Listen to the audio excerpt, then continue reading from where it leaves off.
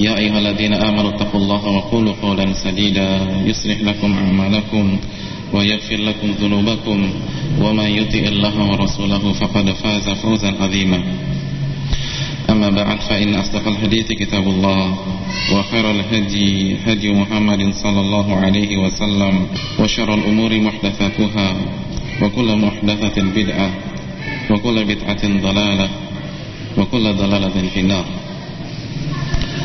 Hadirin sekalian, bapak-bapak, ibu-ibu, dan pendengar Radio Roja dimanapun Anda berada, rahimanillah wa iyyakum. Semoga kita sama-sama dirahmati dan diberikan kasih sayang oleh Allah Subhanahu wa ta'ala. Marilah kita membuka majelis yang mulia ini dengan selalu memanjatkan puji dan syukur kepada Allah Subhanahu wa ta'ala atas segala nikmat dan karunia yang senantiasa Allah berikan kepada kita, terutama nikmat iman dan nikmat Islam, nikmat yang merupakan kunci kebahagiaan seorang muslim ketika menjalani kehidupannya di dunia maupun nanti di akhirat. Kita bersyukur kepada Allah Subhanahu wa ta'ala secara khusus karena Allah telah memberikan taufiknya kepada kita sehingga kita dapat melangkahkan kaki kita untuk hadir di majelis yang mulia ini, di masjid yang mulia ini, untuk mempelajari ilmu agama. Oleh karena itu jamaah sekalian rahimanillah wa iyyakum, ketika Allah memberikan kesempatan kepada kita untuk bertakarub kepadanya, untuk beribadah kepadanya, bahkan mengerjakan dua ibadah sekaligus, maka ini sebuah nikmat, ini sebuah karunia, dan setiap nikmat serta karunia mengandung konsekuensi syukur kepada Allah Subhanahu wa ta'ala. Salawat dan salam semoga selalu tercurahkan dan diberikan kepada qudwah kita, suri tauladan kita, manusia yang paling berjasa atas nikmat iman dan nikmat Islam, Rasulullah sallallahu alaihi wasallam beserta keluarga beliau, ahli bait beliau, sahabat-sahabat beliau, dan orang-orang yang istiqamah berjalan di bawah naungan sunnah beliau sampai hari kiamat kelak. Hadirin rahimanillah wa iyyakum, jamaah yang dimuliakan dan dirahmati oleh Allah Subhanahu wa ta'ala, kita akan kembali membahas dan belajar bersama-sama, baik yang berbicara maupun yang mendengarkan, faedah dan kandungan tafsir yang bersumber dari surat Al-Baqarah ayat 26. Dan pada kesempatan yang telah lalu kita telah menjelaskan dua faedah. Faedah yang pertama adalah salah satu metode yang sesuai dengan sunnah dan dijelaskan oleh Allah Subhanahu wa ta'ala atau digunakan oleh Allah Subhanahu wa ta'ala dalam Al-Quranul Karim untuk menyampaikan sebuah ilmu, untuk menyampaikan materi, untuk berdakwah di jalan Allah Subhanahu wa ta'ala, yaitu metode memberikan perumpamaan, permisalan, sehingga dapat memudahkan pendengar yang mendengarkan materi yang kita sampaikan agar dapat memahaminya sekali lagi dengan mudah. Dan kita katakan jamaah sekalian rahimanillah wa iyyakum, metode ini sangat baik sekali kita gunakan, sangat baik sekali kita aplikasikan di kehidupan kita sehari-hari ketika kita ingin berdakwah, ketika kita ingin menyampaikan sebuah ilmu, ketika kita ingin mendidik istri kita atau anak-anak kita.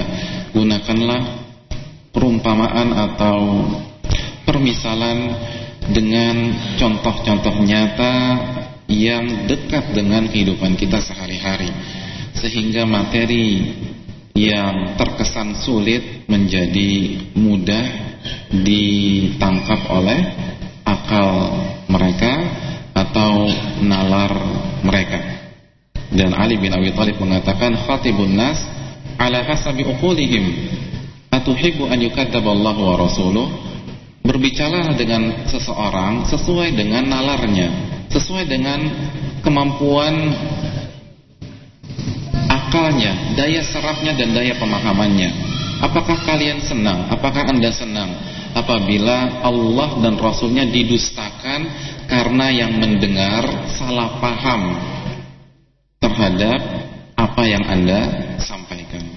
Jadi jamaah sekalian rahimanillah wa iyyakum, sekali lagi pentingnya menggunakan hal tersebut, dan kita sudah menjelaskan bahwa Nabi SAW banyak sekali menggunakan perumpamaan dan permisalan dalam menjelaskan hukum-hukum syariat. Di antaranya ketika menjelaskan bahwa salat 5 waktu itu dapat menggugurkan dosa, dan beliau memberikan perumpamaan dengan orang yang mandi di sungai yang ada di hadapan, di sungai yang ada di depan rumahnya sebanyak 5 kali sehari. 5 kali sehari. Dan Nabi mengatakan, hal yabqa min daranihi syai', apakah orang yang mandi 5 kali sehari, kotoran itu masih menempel di kulit orang tersebut apabila dia mandi 5 kali sehari? Otomatis para sahabat dengan mudah menjawab pertanyaan di atas. Para sahabat mengatakan, ya tidak ya Rasulullah. Dan Nabi mengatakan, begitulah salat 5 waktu. Allah menghapuskan dosa-dosa kita ketika kita mengerjakan salat 5 waktu. Dan banyak sekali hadis-hadis yang menjelaskan bahwa Nabi SAW menggunakan perumpamaan dan permisalan yang mudah dicerna oleh para sahabatnya secara khusus, dan umat-umatnya atau umatnya secara umum sampai detik ini. Jadi walaupun jarak kita berbeda kurang lebih 15 abad dengan Nabi SAW, tapi kita dengan mudah mencerna apa yang beliau sampaikan. Itulah yang dinamakan komunikator ulung. Jadi apabila dia berbicara, setiap lapisan masyarakat bisa memahami pembicaraannya. Dan itulah Nabi SAW. Dan itu tidak mengherankan karena beliau adalah guru terbaik sepanjang masa. Itu inti poin pertama yang kita bahas. Poin yang kedua, kita menjelaskan tentang rahmat Allah Subhanahu wa ta'ala. Bahwa Allah dengan rahmatnya menggunakan perumpamaan dan menyatakan, menegaskan bahwa Allah Subhanahu wa ta'ala tidak malu-malu untuk memberikan perumpamaan walaupun dengan seekor nyamuk atau yang di bawah nyamuk.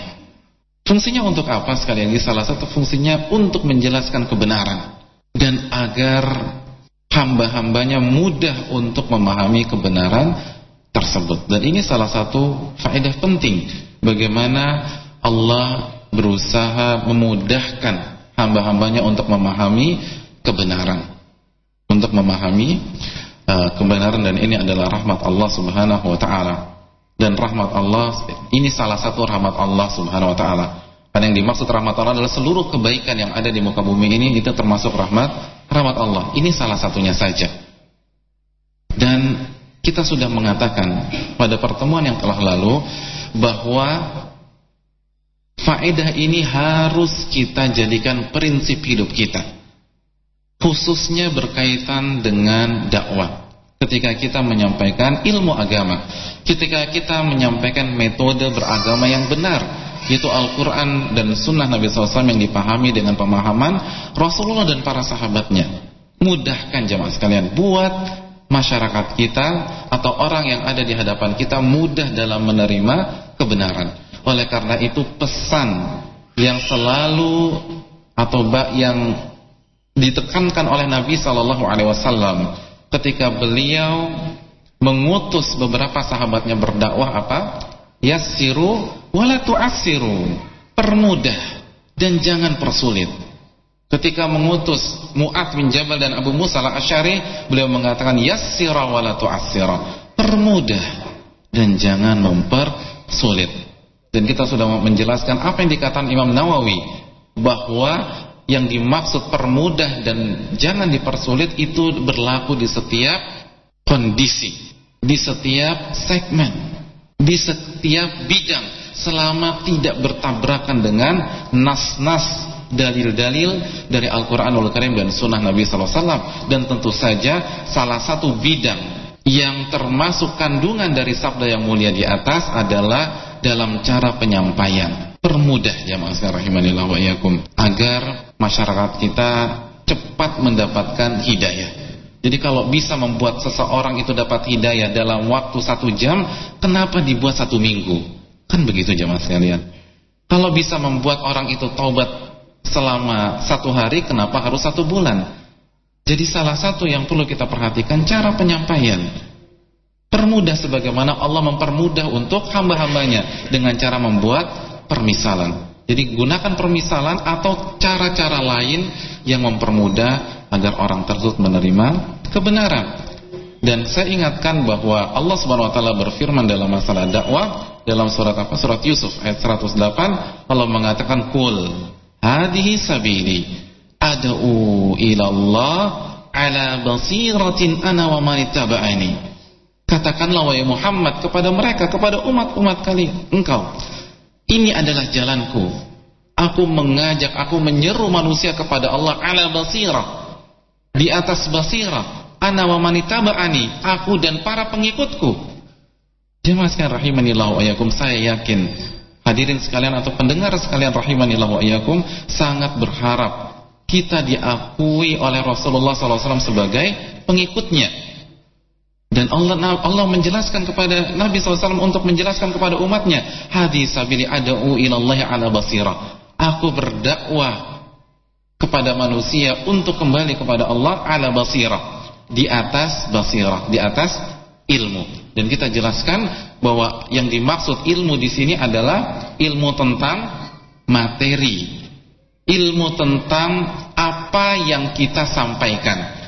Kalau antum ingin menjelaskan masalah sholat misalnya, antum harus paham apa syarat sholat, apa rukun sholat, apa kewajiban dan pembatal atau yang makruh, sunnah-sunnah atau pembatal-pembatal sholat. Antum harus paham bagaimana Nabi SAW mengerjakan sholat dari A sampai Z.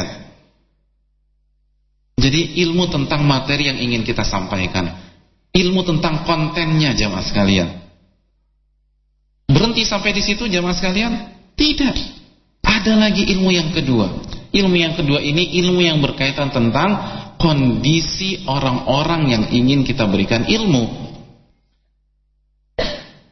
Karena sekali lagi setiap orang punya karakter masing-masing.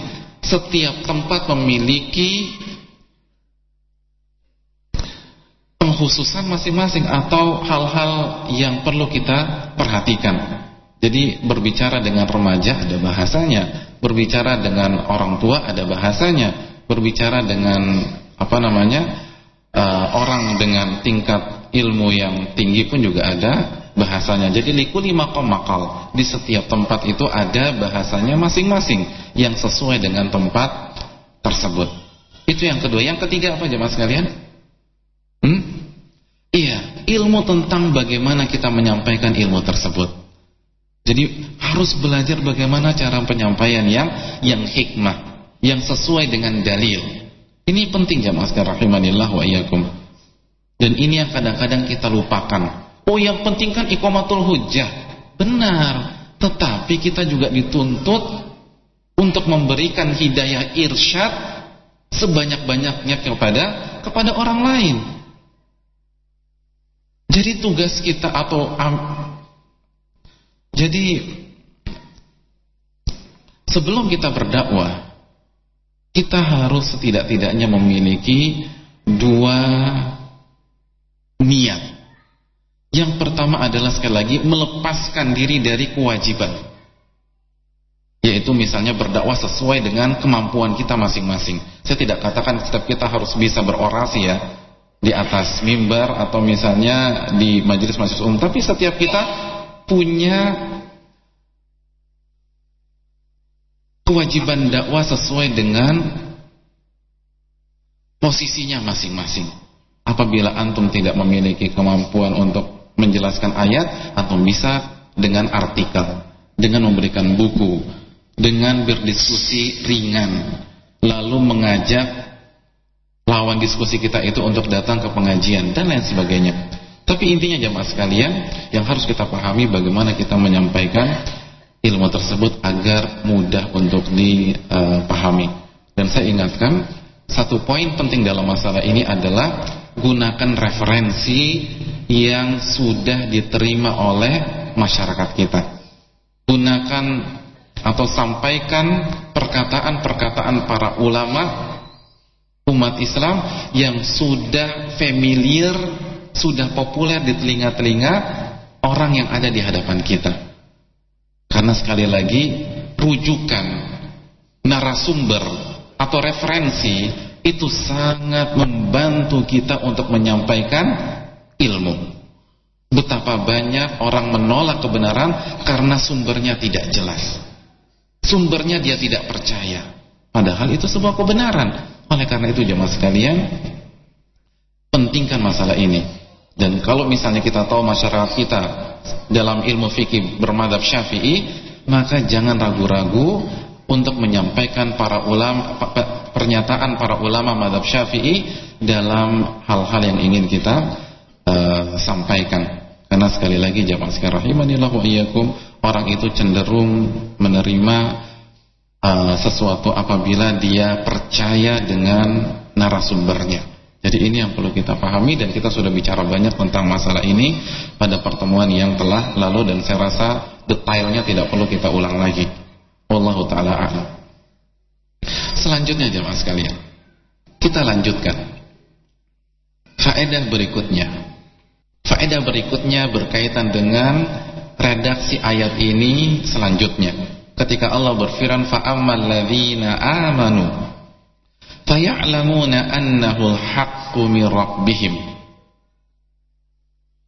Jadi ketika Allah berfirman, yang artinya Allah itu sesungguhnya Allah tidak malu membuat perumpamaan, permisalan atau analogi berupa seekor nyamuk atau hal-hal di atas atau di bawah nyamuk.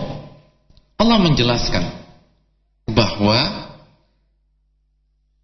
sikap hamba-hambanya itu tidak satu suara, tidak satu sikap. Mereka terpecah menjadi dua sikap. Sikap yang pertama, fa'ammal ladzina amanu faya'lamuna annahul haqqu min rabbihim, yaitu sikapnya orang-orang yang beriman kepada Allah Subhanahu wa taala. Ketika mereka mendapatkan kebenaran secara umum atau permisalan dari Allah secara khusus, mereka mengetahui bahwa inilah kebenaran yang berasal dari Rabb mereka. Faya'lamuna annahul haqq, maka mereka mengetahui bahwa permisalan tersebut secara khusus atau kebenaran secara umum benar-benar hak berasal dari Rabb mereka, benar-benar hak berasal dari Allah Subhanahu wa ta'ala. Itu kubu yang pertama jamaah sekalian. Kubu yang kedua, wa ammal ladzina kafaru fayaqulun madza aradallahu bihadza mathala. Adapun yang kedua adalah kubunya orang-orang kafir. Ketika mereka menerima permisalan dari Allah atau kebenaran dari Allah Subhanahu wa taala, fayaqulun madza aradallahu bihadza mathala. Apa sih yang Allah inginkan? Apa sih tujuan Allah Subhanahu wa taala ketika Allah menjadikan hal tersebut sebagai perumpamaan? Mereka mengingkari. Jadi pertanyaan mereka ini tidak butuh jawaban. Sebagaimana yang dijelaskan oleh Imam Qurtubi dalam tafsirnya, maksud mereka itu bertanya untuk mengingkari, bertanya untuk menolak apa yang Allah inginkan dari perumpamaan tersebut. Dari ayat yang mulia ini kita bisa menarik sebuah faedah, atau yang lebih tepatnya kita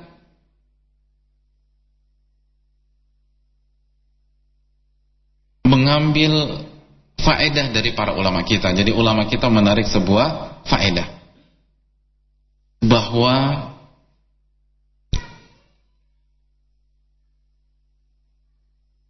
orang-orang beriman, sikap mereka selalu menerima kebenaran. Jadi sikap mereka adalah menerima kebenaran dengan rendah hati. tunduk kepada otoritas kebenaran. Mereka tidak pernah membantah kebenaran yang datang dari Allah Subhanahu wa taala dan Rasulullah sallallahu alaihi wasallam. Walaupun hanya dalam tanda kutip permisalan dengan seekor nyamuk. Kalau itu datang dari Allah, yang dilihat itu bukan perumpamannya jamaah sekalian, tapi siapa yang memberikan perumpamaan. Siapa yang memberikan perumpamaan.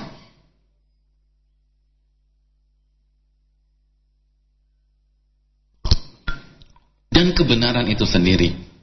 Oleh karena itu jamaah sekalian, inilah sikap orang-orang yang beriman. Mereka tahu bahwa itu hak datang dari Allah SWT dan menerimanya.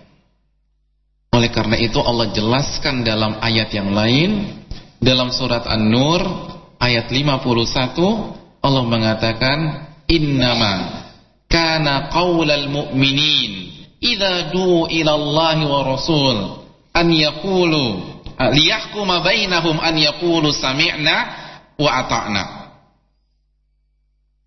Innama kana qaulal mu'minin, sesungguhnya perkataan orang-orang beriman idza du'u ila Allah wa rasulih, jika mereka diajak kepada Allah Subhanahu wa taala dan Rasulnya sallallahu alaihi wasallam, liyahkuma bainahum, agar Rasulullah memberikan hukum kepada mereka, memberikan syariat kepada mereka, an yaqulu sami'na wa ata'na.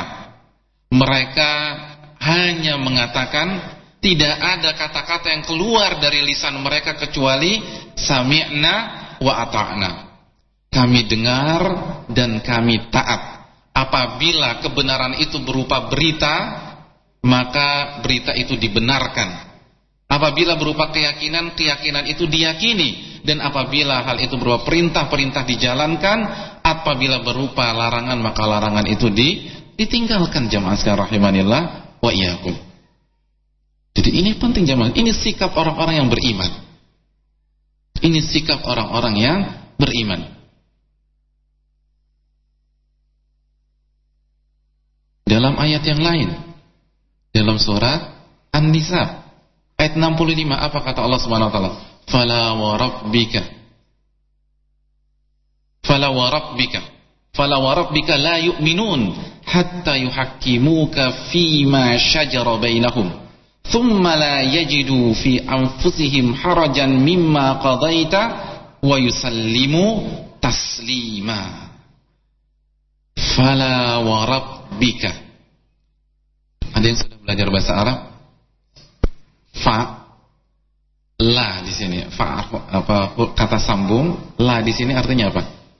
La itu apa? Yang sudah belajar bahasa Arab? Oh, kok nggak ada yang mau ngaku, Pak? La itu artinya apa? La. Atau kan sering dengar. Kalau di Roja itu suka ikut nggak? La. Fala wa rabbika. Artinya apa lah di sini?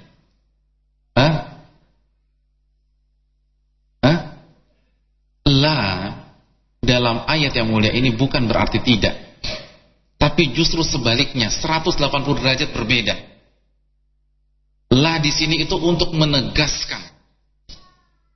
Wa rabbika, sumpah demi Rabbmu. Jadi benar-benar Allah bersumpah dengan zatnya. Allah bersumpah dengan dirinya, fala wa rabbika, sungguh-sungguh aku bersumpah demi Rabbmu wahai Muhammad, la yu'minun, mereka tidak akan beriman hatta yuhakkimuka fima syajara bainahum, sampai mereka menjadikan dirimu sebagai hakim di antara mereka. Berhenti sampai di sini jamaah sekalian ayatnya? Tidak berhenti sampai di sini. Allah melanjutkan, thumma la yajidu fi anfusihim harajan mimma qadaita.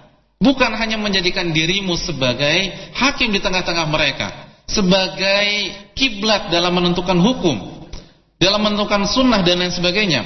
Tetapi ketika Rasulullah menjelaskan syariat Islam, la yajidu fi anfusihim haraja, tidak ada rasa berat di dalam hati mereka.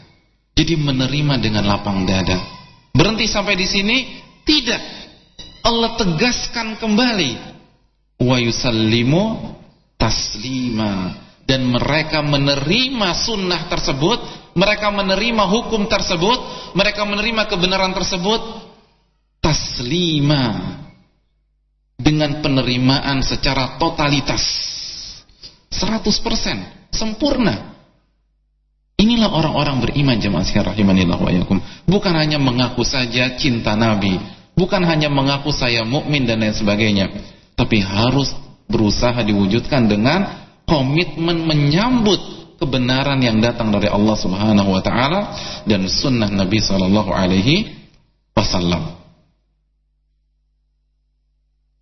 Oleh karena itu jemaah sekalian, ini yang harus kita tanam di dalam hati-hati kita. Karena sikap ini sudah mulai luntur di tengah-tengah kita, sudah mulai punah.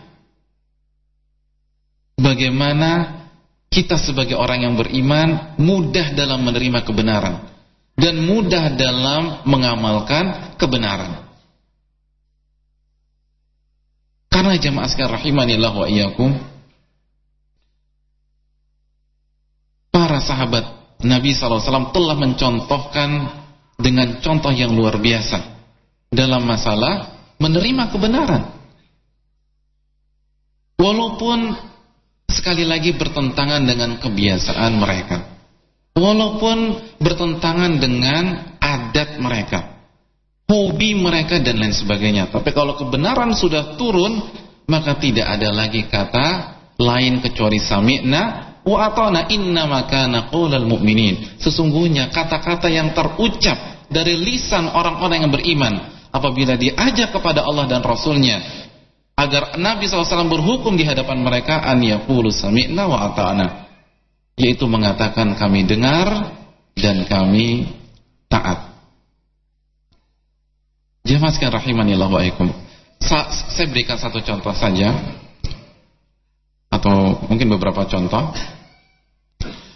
berkenaan masalah ini. Salah satu contoh yang menarik adalah ketika Allah menurunkan surat Al-Maidah ayat 90 ya, tentang khamar. Ketika Allah berfirman, ya ayyuhalladzina amanu innamal khamru wal maisiru wal ansabu wal azlamu rijsun min amali syaitan fajtanibuhu la'allakum tuflihun. Wahai orang-orang yang beriman, ketahuilah sesungguhnya khamar, judi,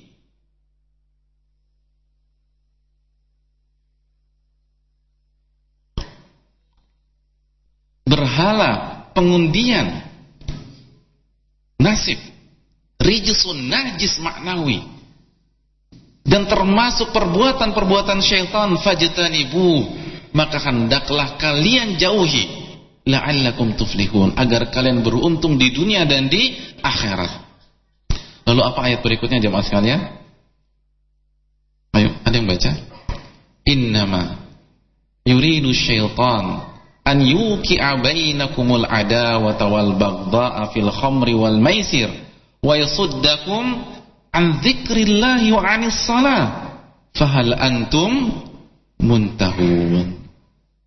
Dan ketahuilah yang diinginkan oleh syaitan adalah menimbulkan kebencian dan permusuhan di antara kalian dengan cara menggunakan khamr dan judi, dan mencegah kalian dari berzikir kepada Allah Subhanahu wa taala dan dari salat kepada Allah Subhanahu wa taala. Fahal antum muntahun, dan apakah kalian tidak berhenti dari minum khamar? Ketika turun ayat ini jamaah sekalian, Umar bin Khattab secara spontanitas mengatakan apa? Intahaina, intahaina.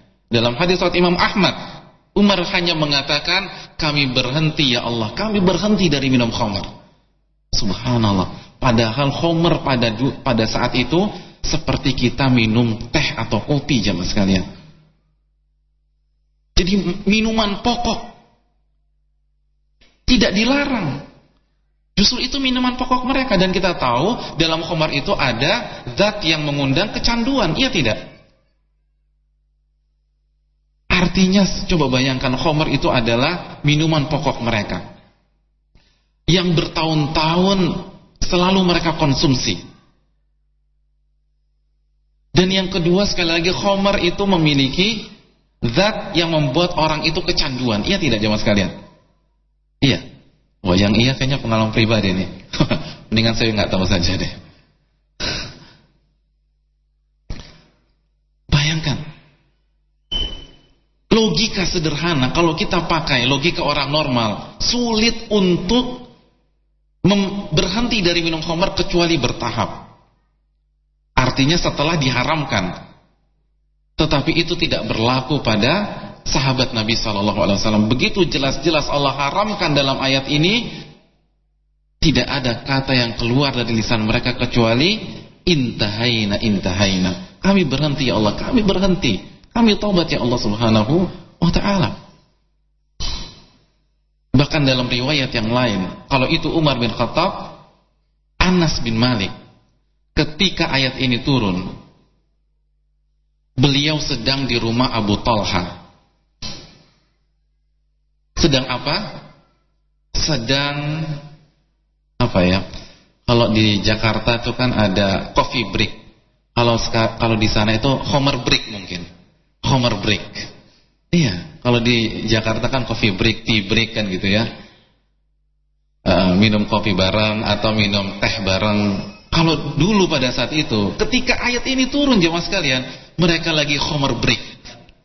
Lagi mau minum homer. Bahkan Anas mengatakan, saya sedang menuangkan homer ke gelas-gelas mereka. Dan ini para sahabat, bukan orang-orang fasik, para sahabat, karena memang itu minuman pokok mereka, seperti minum teh atau minum kopi pada saat ini. Ketika mendengar utusan Nabi SAW memberikan pengumuman, Abu Talha memerintahkan Anas untuk cross check apa yang sedang dikatakan oleh orang di luar tersebut. Ternyata ketika di cross check, ketika ditanya, ketika dicari tahu, ternyata orang tersebut sedang mengumumkan bahwa khamr telah diharamkan oleh Allah Subhanahu wa taala. Innal khamra qad hurrimat. Innal khamra qad hurrimat. Sesungguhnya khamr itu telah diharamkan oleh Allah Subhanahu wa taala. Telah turun ayat, yaitu ayat ini, bahwa khamr telah diharamkan. Kira-kira kalau antum seperti itu, apa yang antum lakukan? Habisin dulu ya, mubadzir. Ya, minuman perpisahan. Tidak, itu tidak berlaku oleh mereka. Abu Talha memerintahkan, akhritha. Wahai Anas, tumpahkan dan buang khamr tersebut. Akhirnya sekali lagi mereka membuang khamr itu fisik kakil Madinah, di jalan-jalan protokol kota Madinah. Dan pada saat itu Madinah itu banjir khamr. Seluruh orang yang memiliki persediaan khamr mereka buang dengan seketika itu juga. Bayangkan jemaah sekalian, tidak ada ceritanya, coba anak musyawarahkan dulu ya, coba anak sholat istikharah dulu ya. Wah, sholat istikharah lagi, padahal jelas-jelas bermaksiat. Tidak ada sejarahnya. Begitu Allah haramkan, berhenti jemaah sekalian. Perboden jemaah sekalian, tidak berani dilalui. Oleh karena itu, ini yang perlu harus kita pahami. Jadi itulah para sahabat Nabi SAW, langsung menerima dengan lapang dada. Apapun bentuknya, selama itu berasal dari Allah dan Rasulnya, maka mereka menerima dengan lapang dada dan penuh dengan kerendahan hati. Oleh karena itu, mereka punya prinsip yang penting, sumbernya berasal dari Allah Subhanahu wa taala dan Rasulnya. Itu prinsip mereka. Mereka tidak ribet jemaah sekalian. Mereka tidak sulit dalam beragama Islam ini. Karena intinya mereka adalah agama itu mengikuti wahyu, mengikuti Allah Subhanahu wa taala dan sunnah Nabi sallallahu alaihi wasallam. Oleh karena itu mereka dapat beragama dengan mudah. Sebagai contoh jemaah sekalian rahimanillah wa iyyakum, bagaimana komitmen mereka? Yang penting ada dalil yang valid dari Allah Subhanahu wa taala dan Rasulullah SAW.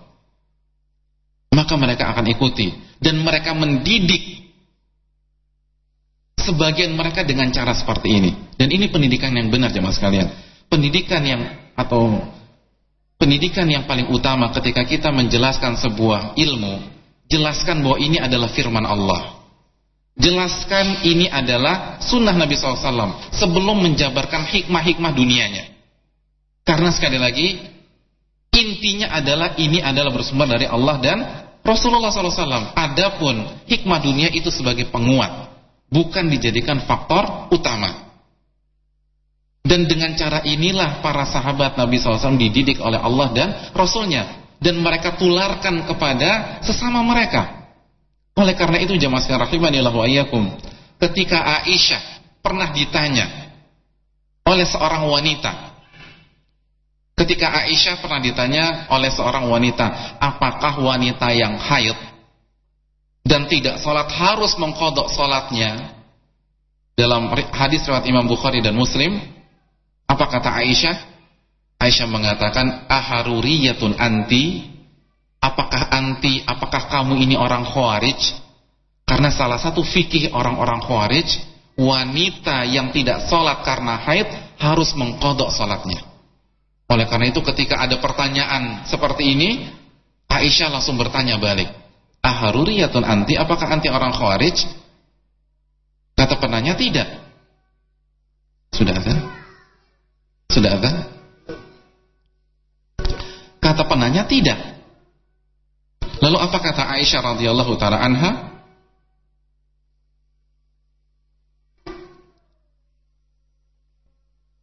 Aisyah mengatakan, kana yusibuna dzalik. Pada masa Nabi sallallahu alaihi wasallam kami pun juga haid. Fa nu'mar biqada'is shaum wa la nu'mar biqada'is shalah. Kami diperintahkan untuk mengqadha puasa, namun kami tidak diperintahkan untuk mengqadha salat. Jadi langsung diberikan referensi yang paling utama. Karena ini tidak pernah dilakukan oleh Nabi sallallahu alaihi wasallam dan tidak pernah diperintahkan oleh Nabi sallallahu alaihi wasallam. Jadi simpel.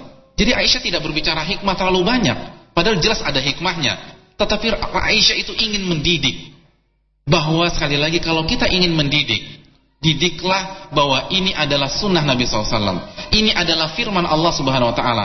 Baru setelah itu untuk menekankan dan menguatkan baru bicara hikmah.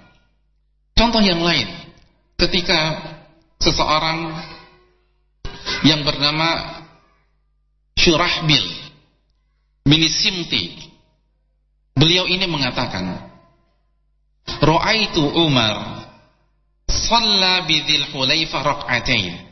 Aku pernah melihat Umar radhiyallahu taala anhu itu salat 2 rakaat di Dzul Hulaifah, miqatnya orang-orang Madinah. Dzul Hulaifah miqatnya orang-orang Madinah kalau ingin haji. Jadi miqat itu adalah tempat di mana orang-orang yang berasal dari Madinah. Jadi Dzul Hulaifah adalah miqat, yaitu tempat yang digunakan orang-orang yang berasal dari kota Madinah atau searah dari kota Madinah mengucapkan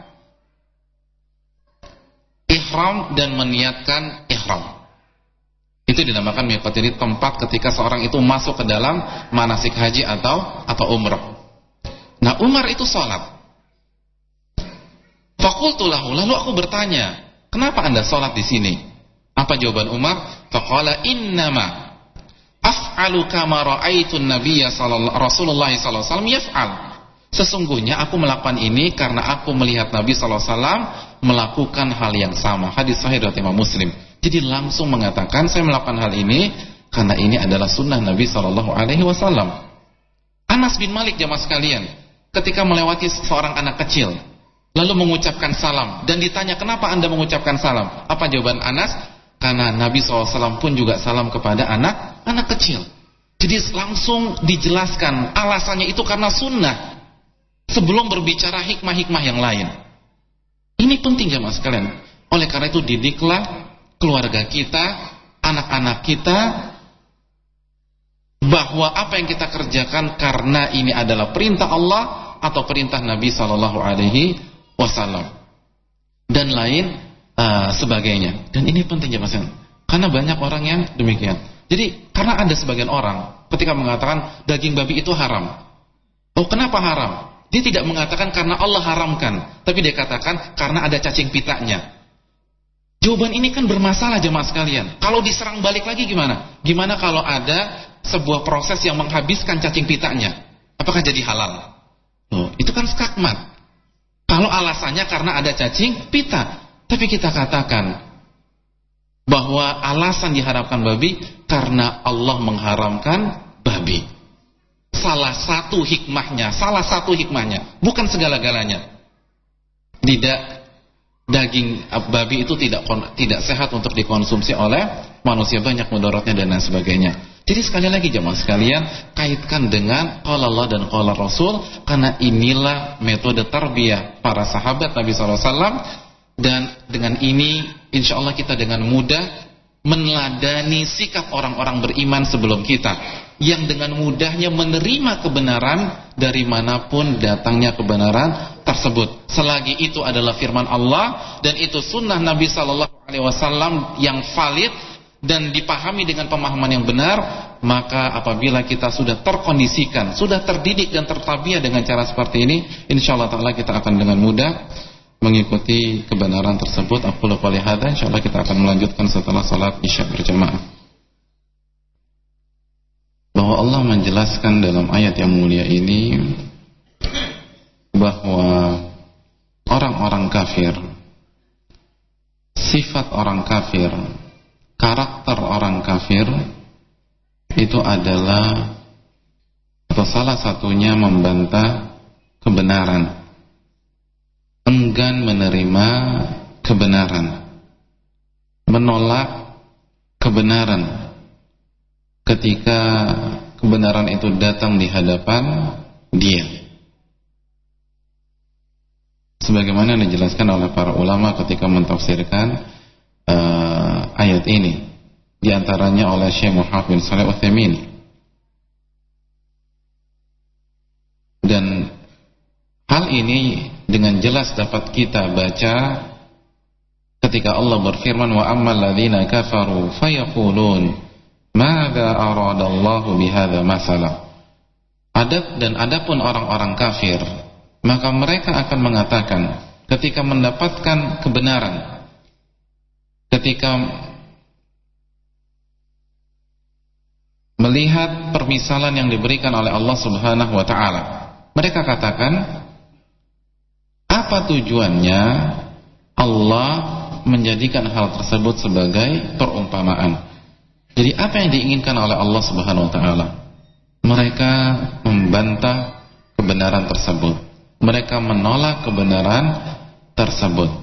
Bahkan sekali lagi, sebagaimana yang kita telah pelajari di pertemuan yang sebelumnya, sebagian orang munafik mengatakan Allah terlalu tinggi untuk memberikan permisalan yang serendah ini. Tujuan mereka bukan untuk memuliakan Allah Subhanahu wa taala, tapi tujuan mereka adalah untuk menolak kebenaran tersebut. Oleh karena itu jamaah sekalian rahimanillah wa iyyakum, kita harus berhati-hati dari karakter ini, dari sifat ini, karena sifat ini adalah sifat orang-orang kafir. Bahkan makhluk yang pertama kali mempelopori sikap menolak kebenaran adalah iblis. Jadi jangan heran apabila orang-orang kafir itu menolak kebenaran, karena ternyata yang pertama kali menolak kebenaran adalah iblis. Ketika menolak perintah untuk sujud kepada Adam, iblis menolak kebenaran tersebut. Iblis menolak wahyu karena merasa wahyu ini tidak masuk akal, tidak relevan. Hampir sama dengan orang-orang kafir yang ada di dalam ayat ini, atau orang-orang munafik yang menolak permisalan yang Allah sebutkan tentang mereka. Sebagaimana yang kita jelaskan, atau sebagian orang-orang sesat yang bertanya atau menggugat Allah Subhanahu wa taala ketika Allah memberikan permisalan berupa sarang laba-laba atau seekor lalat sebagaimana yang telah kita jelaskan. Jadi apa sih yang dimaukan Allah? Nah, jadi jemaah sekalian rahimanillah wa iyyakum, sekali lagi pelopor sikap seperti ini, yaitu menolak kebenaran, adalah iblis. Sebagaimana yang Allah sebutkan dalam Al-Quran, di antaranya yang Allah sebutkan dalam surat Al-A'raf ayat 12, ketika Allah bertanya kepada iblis, qala ma mana'aka alla tasjuda id amartu. Wahai iblis, apa yang mencegah engkau untuk sujud kepada Adam ketika aku perintahkan engkau atau kamu untuk sujud kepada Adam? Apa kata iblis? Qala ana khairun minhu. Aku ini tuh lebih baik daripada si Adam. Khalaqtani min nar wa khalaqtahu min tin. Engkau menciptakan aku dari api, sedangkan engkau menciptakan Adam dari tanah. Oleh karena itu jemaah sekalian, iblis mengatakan wahyu ini, perintah ini itu tidak masuk akal, tidak relevan, kata orang zaman sekarang bilang.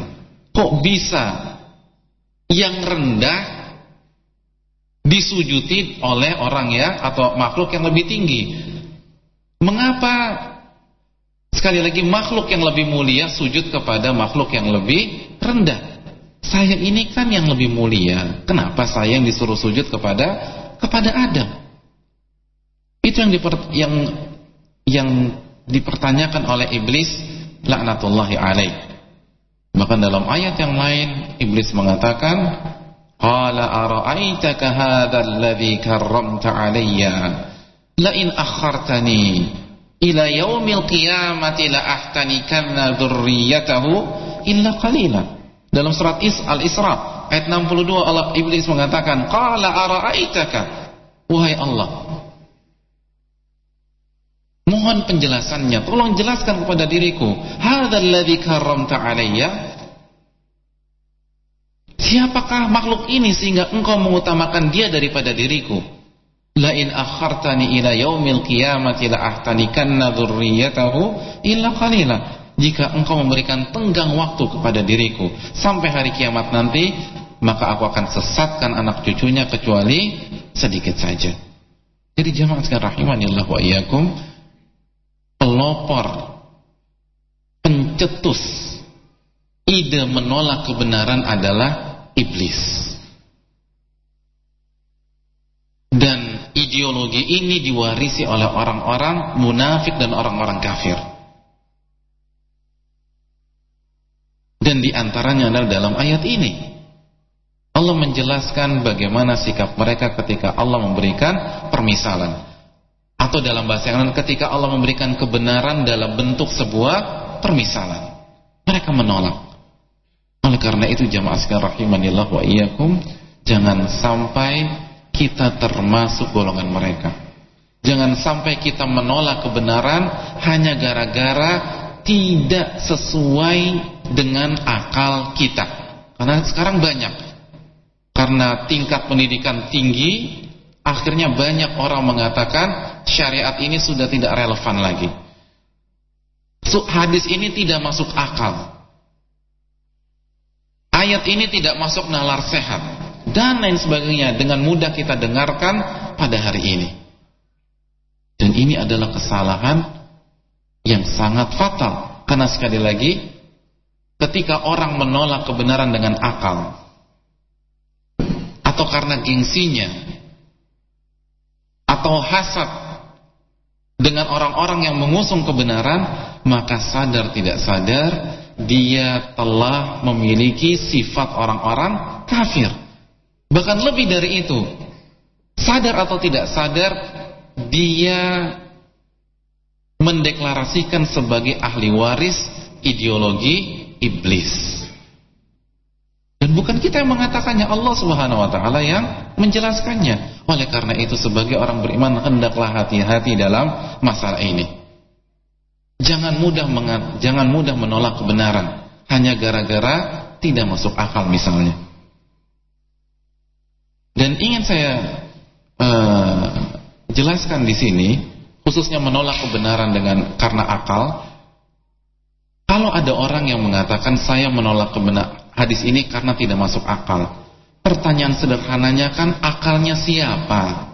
Kan begitu jemaah sekalian ya.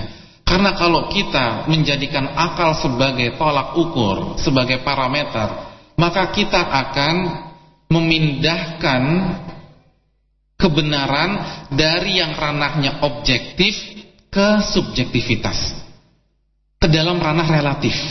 Kenapa? Karena apabila berbicara tentang akal, pertanyaan sederhananya akalnya siapa? Karena akal itu berbeda-beda. Bisa jadi tidak masuk akal Anda, tapi masuk akal orang lain. Bisa tidak jemaah sekalian? Jadi relatif, subjektif. Jadi kalau misalnya mendengar ada orang mengatakan hadis ini tidak masuk akal, ya jawab saja, kok akal saya masuk ya? Kan begitu jemaah sekalian rahimanillah wa iyyakum. Akalnya siapa yang digunakan? Mengapa akal Rasulullah bisa menerimanya, akal Anda tidak bisa menerimanya? Mengapa akal Abu Bakar As-Siddiq bisa menerima, sedangkan akal Anda tidak bisa menerima? Ini kan cukup unik ya. Ya, unik ya. Akalnya Umar itu tidak menerima, tapi akal orang zaman sekarang tidak bisa menerima. Akalnya Imam Syafi'i bisa menerima, akal dia tidak bisa menerima. Subhanallah, orang cerdas seperti Imam Syafi'i bisa menerima, kok bisa kita katakan tidak masuk akal? Diriwayatkan jamaah sekalian rahimanillah wa iyyakum, Imam Syafi'i itu kalau baca buku, misalnya dia lagi baca halaman pertama, maka halaman keduanya beliau tutup. Halaman keduanya beliau tutup. Wah, ini ritual baru nih Pak Ustadz. Bukan. Jangan buru-buru menyimpulkan. Ini bukan sunnah atau ritual khusus. Beliau menutup buku beliau dengan tangan beliau, buku tersebut dengan tangan beliau karena khawatir terbaca yang di halaman kedua. Khawatir terbaca. Kalau terbaca, maka terhafal. Subhanallah. Enggak sengaja dihafal, masuk ke otaknya. Akhirnya kalau terhafal, letak redaksi tersebut di otak beliau kan berantakan. Yang harusnya ada di halaman 2 masuk ke halaman pertama. Akhirnya merusak hafalannya. Oleh karena itu beliau tutup. Jadi subhanallah, orang yang kecerdasannya seperti ini bisa memahami Al-Quran dan Sunnah. Kok bisa-bisanya orang zaman sekarang mengatakan tidak masuk akal? Ini kan cukup unik. Sekali lagi jamaah sekalian rahimanillah wa iyyakum. Kalau kita kan pernah ada orang zaman sekarang melakukan hal tersebut, kita bagaimana jamaah sekalian? Kalau kita baca buku Imam Syafi'i terhafal, kita itu tertidur. Kan begitu jamaah sekalian. Itu kalau kita baca buku tuh demikian. Actionnya sih bagus gitu ya, siap-siap. Tapi 5 menit, 10 menit, 15 menit sudah. Yang dibaca bukan muqaddimah, tapi yang dibaca bismika Allahumma amu wa ahya. Iya, tidur. Kan begitu, orang kalau baca buku, khususnya buku agama itu cepat sekali ngantuknya. Nah kok bisa dengan mudahnya dia mengatakan ini tidak masuk akal? Kan harusnya jamaah sekalian, yang perlu dikoreksi itu akalnya. Jadi logika sederhananya nih begini, perumpamannya nih begini. Kok bisa orang yang pendidikannya doktor misalnya berhasil menyelesaikan disertasi doktoralnya, dapat PhD, mengatakan ini bisa masuk akal, terus ada anak kelas 1 SD mengatakan ini tidak masuk akal, terus kita percaya lagi sama yang kelas 1 SD. Ini kan cukup unik ya mas rahimanillah wa iyyakum. Dan Imam Syafi'i itu kalau nggak bisa dibandingkan dengan doktor, kan begitu, tidak bisa dibandingkan dengan profesor. Gelarnya itu bukan profesor lagi jamaah sekalian. Gelarnya itu bukan dokter lagi. Gelarnya apa? Mujaddid, reformis. Itu gelarnya Imam Syafi'i, imam besar kaum muslimin. Kalau ulama-ulama seperti itu kecerdasannya bisa menerima Al-Quran dan Sunnah dengan kerendahan hati, dengan lapang dada, mengapa kita menolak hal tersebut? Jadi hati-hati dengan terpukau karena kecerdasan kita atau akal kita. Sebelum kita lahir betapa banyak ulama-ulama sebelum kita yang lebih cerdas, yang lebih alim daripada kita, namun mereka bertawadhu, mereka merendahkan hati dan diri Allah Subhanahu wa ta'ala. Dan juga jamaah sekalian, saya ingin saya ingatkan untuk dari diri saya pribadi dan antum semua, jangan sampai kita menolak kebenaran hanya gara-gara kebenaran itu berbeda dengan apa yang selama ini kita yakini, dengan apa yang selama ini kita kerjakan, dengan apa yang selama ini kita lakukan. Jangan sekali-kali jamaah sekalian rahimanillah wa iyyakum, karena sekali lagi sifat menolak kebenaran itu adalah sifat orang-orang kafir. Jangan sampai secara tidak sadar kita mengikuti jejak langkah mereka. Dan ingat, ini bukan berarti kita mengatakan orang ini kafir, tidak sama sekali. Tapi jangan sampai kita mengikuti jejak orang kafir. Karena sekali lagi tidak ada hubungannya hal ini dengan kafir mengkafirkan. Karena kafir mengkafirkan ada pembahasan khusus dan penuh dengan rambu-rambu, syarat-syarat yang ketat dan penelitian secara komprehensif. Jadi ini yang perlu kita pahami jemaah sekalian. Jangan sampai secara tidak sadar kita menolak kebenaran, kita menolak ayat Al-Quran, atau kita menolak sunnah Nabi SAW hanya gara-gara tidak sesuai dengan apa yang kita kerjakan pada saat ini. Keyakinan yang sudah kita warisi dari orang tua dan nenek moyang kita. Jangan sekali-kali jamaah sekalian rahimanallah kita lakukan hal tersebut. Kenapa? Karena orang mukmin sekali lagi an yaqulu sami'na wa ata'na. Apabila datang kebenaran, tugas kita mengatakan kami dengar dan kami taat. Dan sebaliknya orang-orang kafir selalu mengolok-olok dalil, selalu mengolok-olok Allah Subhanahu wa ta'ala dan menolak kebenaran. Dan para ulama kita telah menjelaskan secara nyata bagaimana sikap mereka dalam masalah ini. Sikap kita dalam masalah ini, betapa tegasnya mereka dalam masalah kebenaran. Di antaranya saya sebutkan dua contoh yang cukup unik karena dialami oleh orang yang sama.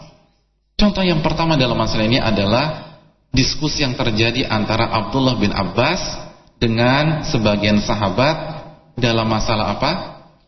Dalam masalah haji yang paling afdal. Haji yang paling afdal. Abdullah bin Abbas mengatakan haji yang paling afdal itu adalah haji apa jemaah sekalian? Haji tamattu. Ini kata Abdullah bin Abbas. Lalu beliau sampaikan dalil-dalilnya, hadis-hadisnya, dan tentu saja hadisnya valid. Dan pada akhirnya diriwayatkan oleh Bukhari dan Muslim bahwa Nabi SAW memerintahkan para sahabatnya pada haji wada yang tidak membawa hewan kurban untuk merubah haji mereka menjadi haji tamattu. Ternyata jamaah sekalian dibantah oleh lawan diskusinya. Kata mereka, tidak, haji yang paling afdal itu bukan haji tamattu. Apa dalilnya? Dalilnya fatwa dari Abu Bakar dan Umar. Fatwa dari Abu Bakar dan Umar. Kita berbicara tentang afdal atau tidak afdal. Karena haji itu terbagi menjadi berapa? Haji 3. Haji tamattu, haji qiran, dan haji ifrad. Secara ringkas, haji tamattu adalah menggabungkan antara umrah dengan haji di bulan-bulan haji di tahun yang sama, namun diselingi tahallul. Jadi setelah umrah tahallul, baru nanti tanggal 8 masuk haji, lalu menyembelih hewan kurban. Adapun qiran menggabungkan umrah dengan haji di bulan haji pada tahun yang sama, namun tidak diselingi tahallul. Jadi tidak dijeda dengan tahallul. Jadi habis tawaf, habis sa'i, selesai umrah, tetap memakai pakaian ihram, lalu nanti tanggal 8 masuk ke haji dan menyembelih hewan kurban. Adapun haji ifrad hanya haji saja tanpa umrah. dan tidak menyembelih hewan kurban. Bisa dipahami secara singkat? Nah, ketika mendengar bantahan dari lawan diskusinya, Abdullah bin Abbas berkata dengan perkataan yang sangat terkenal di tengah-tengah para ulama kita. Beliau mengatakan, yushiku an tanzila alaikum hijaratun minas sama. Qultu qala Rasul wa qultum qala Abu Bakar wa Umar. Aku khawatir sebentar lagi akan turun hujan batu menimpa kalian. Aku mengatakan sabda Nabi SAW, aku membawakan sunnah Nabi SAW, namun justru kalian bantah dengan perkataan Abu Bakar dan Umar. Subhanallah. Ini prinsip jemaah sekalian, agar kita tidak menolak kebenaran. Walaupun ternyata kebenaran itu berbeda dengan apa yang kita kerjakan selama ini, dan berbeda dengan apa yang diajarkan oleh guru-guru kita sebelumnya. Tanpa mengurangi rasa hormat kita dengan guru-guru kita tersebut, tetapi apabila kebenaran sudah ada di depan mata, kita harus berusaha menerimanya dengan sepenuhnya. Oleh karena itu ulama memberikan catatan kaki jemaah sekalian. Mereka mengatakan kalau Abu Bakar dan Umar tidak bisa dijadikan argumentasi saat bertubrukan dengan sunnah, pada saat berbeda dengan sunnah, apalagi perkataan orang-orang yang kualitasnya di bawah Abu Bakar dan Umar. Lebih tidak bisa lagi. Oleh karena itu apa firman Allah? Ya ayyuhalladzina amanu la tuqaddimu baina yadayillahi wa rasulih. Wahai orang-orang beriman, janganlah engkau mendahulukan perkataan seseorang pun juga di depan atau di atas perkataan Allah dan Rasulnya, dalam surat Al-Hujurat ayat pertama. Ini yang perlu kita pahami jemaah sekalian rahimanillah wa iyyakum.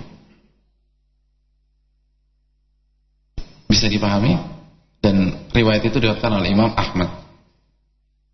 Contoh yang kedua jemaah sekalian, masih bersama Abdullah bin Abbas,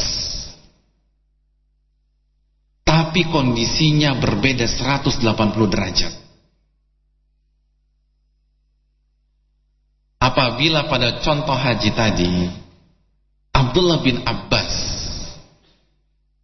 berada di pihak yang benar karena di belakang beliau sunnah Nabi SAW, tapi dalam contoh kasus ini beliau ada di pihak sebaliknya,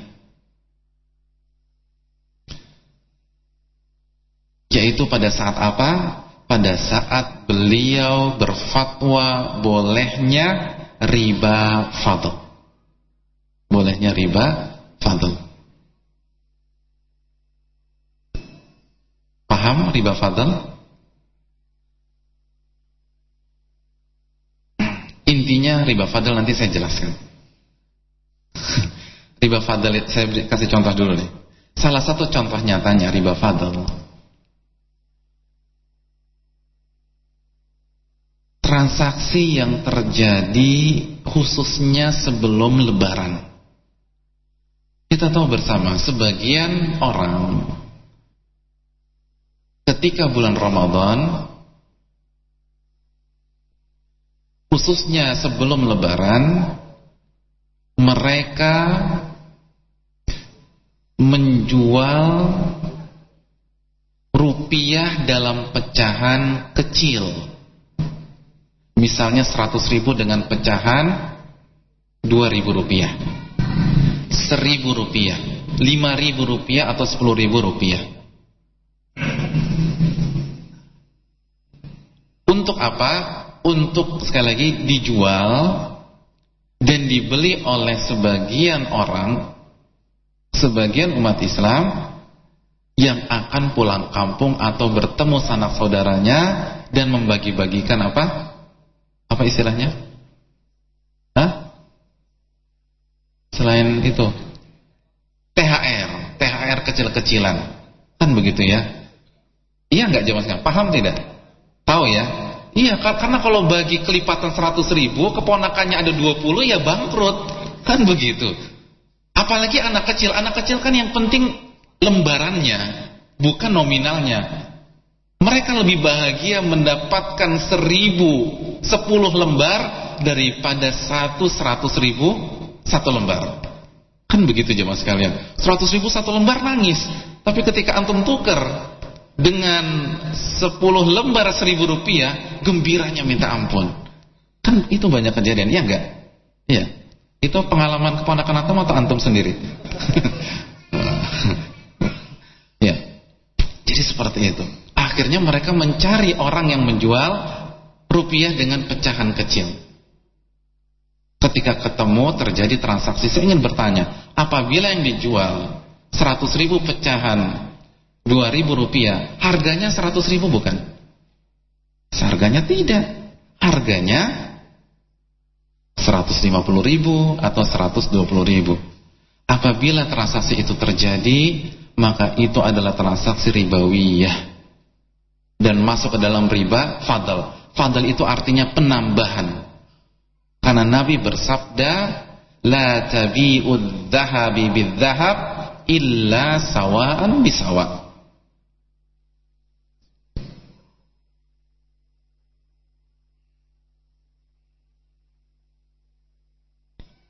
Jadi Nabi SAW bersabda, kalian tidak boleh menjual emas dengan emas.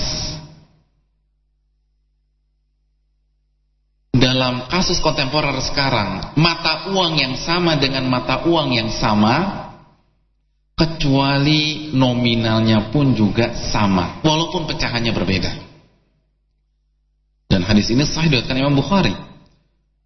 Dalam hadis yang lain, hadis Ubadah bin Samit, Nabi mengatakan adz-dzahabu bidz-dzahab wal fiddah bil fiddah. Emas dengan emas, perak dengan perak. Dan dalam masa ini mata uang yang satu dengan uang yang satu dengan uang yang lain apabila mata uangnya sama. Mithlan bimithlin, sawaan bisawain, yadan biyadin. Hadis riwayat Imam Muslim. Apabila terjadi transaksi, nominalnya harus sama dan yadan biyadin, harus cash, tidak boleh ngutang. Harus cash pada saat itu. Bisa dipahami? Kalau tidak jatuh ke dalam, kalau lebih jatuh ke dalam riba fadl. Tapi ingat jamaah sekalian, mata uangnya sama. Jadi jangan salah paham, pulang dari majelis ini antum punya 1.000 rupiah, tuker dengan 1.000 dolar atau 1.000 euro. Ya nggak bakalan diterima jamaah sekalian, karena mata uangnya berbeda. Ini 1.000 rupiah dengan 1.000 euro. Kalau nggak riba pak, ittaqillah, bertakwalah kepada Allah. Wah ini salah paham. Ini ngajinya setengah-setengah. Jadi apabila mata uangnya sama, tapi kalau mata uangnya berbeda, maka syaratnya hanya satu, yaitu cash, kontan, tidak boleh ngutang. Saya ambil dulu euronya, bulan depan saya bayar. Itu tidak diperbolehkan. Jadi itu riba fadl. Yang ana sampaikan apa? Hadis Nabi SAW riwayat Bukhari dan Muslim. Tapi subhanallah, Abdullah bin Abbas membolehkan. Kenapa? Karena beliau belum tahu ada hadis tersebut. Dan ini biasa, sahabat itu bisa salah secara pribadi, tapi metode mereka maksum. Metodologi mereka dalam memahami dalil itu maksum. Ijma' mereka maksum, harus diikuti, tapi pribadi mereka bisa salah dan pasti akan dikoreksi oleh yang lain. Ketika Abdullah bin Abbas membolehkan hal ini, sekali lagi menarik perhatian sahabat-sahabat yang lain. Karena Abdullah bin Abbas akhirnya salah seorang sahabat Nabi yang lain mendatangi beliau. Yang bernama siapa? Abu Sa'id Al-Khudri. Berdiskusi dengan beliau, mendudukkan permasalahan ini, menyampaikan dalil hadis-hadis Nabi SAW bahwa riba fadl itu haram.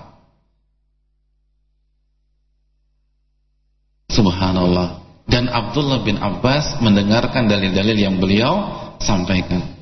Coba bayangkan jemaah sekalian, berat apa tidak apabila kita di posisi Abdullah bin Abbas?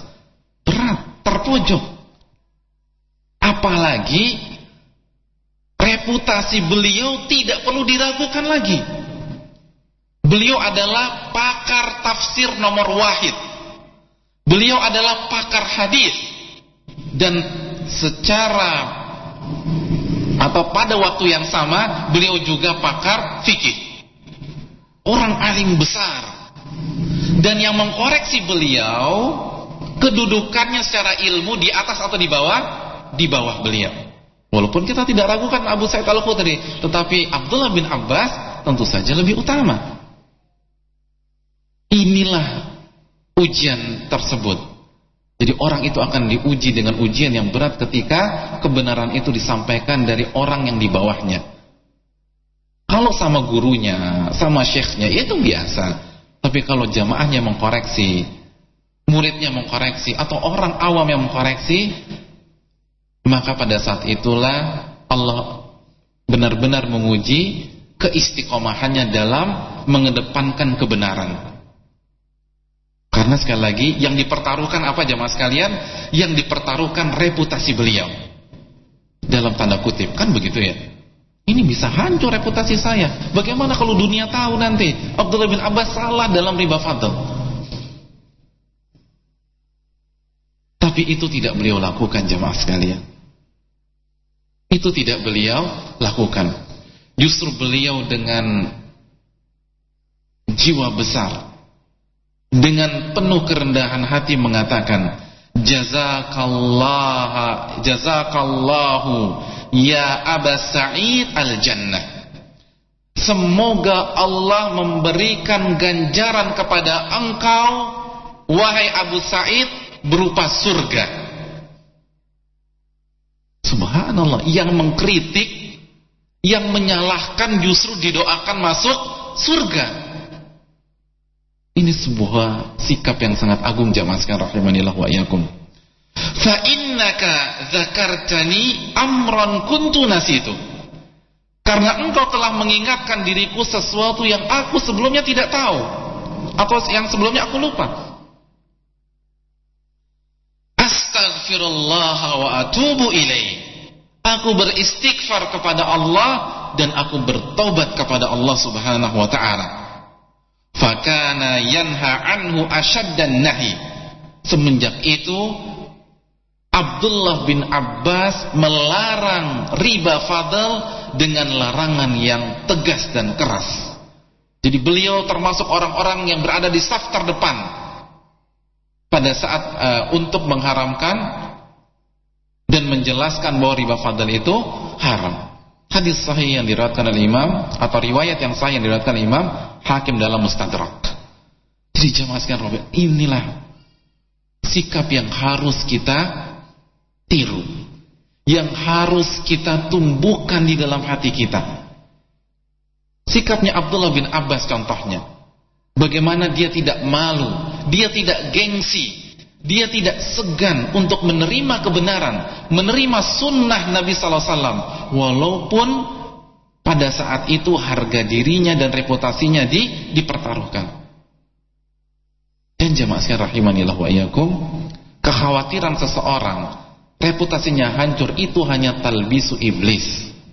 Itu hanya tipu daya iblis agar kita tidak menerima kebenaran.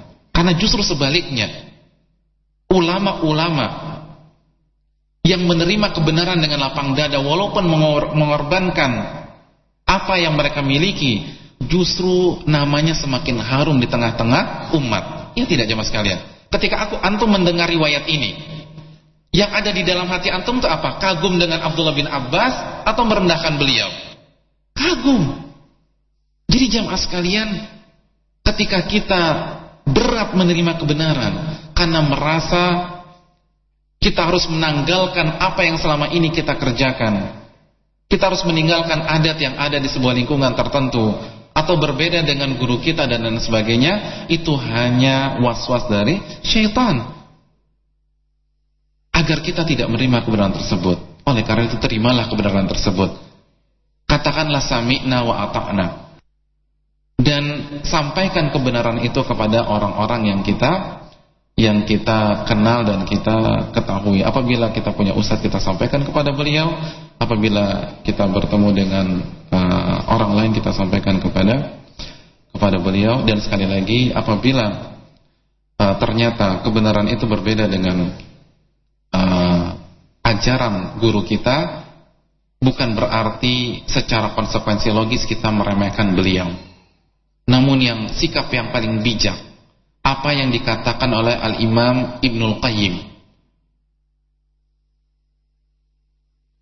dalam buku beliau Madarijus Salikin.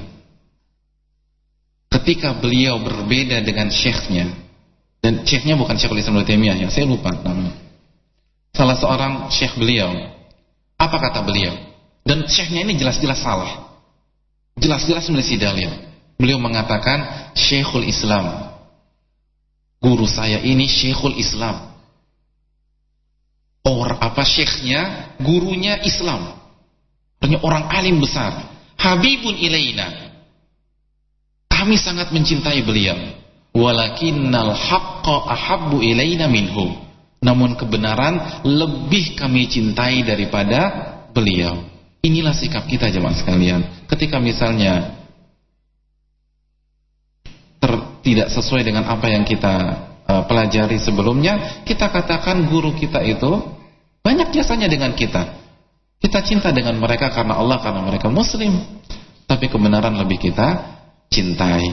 Dan apabila guru kita baik, insya Allah tidak ada masalah sama sekali.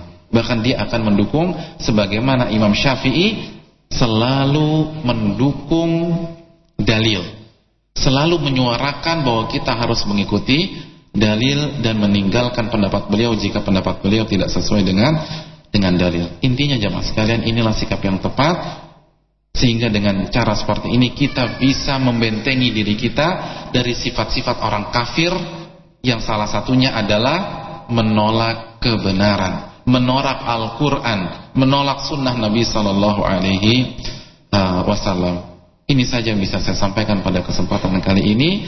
Kesimpulannya adalah bahwa sifat karakter orang yang beriman selalu siap menerima kebenaran. Tidak ada kata yang terucap dari lisannya ketika kebenaran itu datang, ketika Al-Quran itu sampai kepada dirinya, ketika sunnah atau hadis Nabi SAW mengetuk pintu rumahnya, kecuali dia mengatakan sami'na wa ata'na, kami mendengar dan kami taat. Dan sebaliknya, salah satu karakter, salah satu sifat orang-orang yang kafir adalah menolak kebenaran, mengolok-olok Allah Subhanahu wa taala, dan merasa bahwa apa yang disampaikan Allah itu tidak relevan dan tidak sesuai dengan selera mereka. Ini saja yang bisa saya sampaikan, dan mohon maaf pada pertemuan kali ini tidak ada sesi pertanyaan.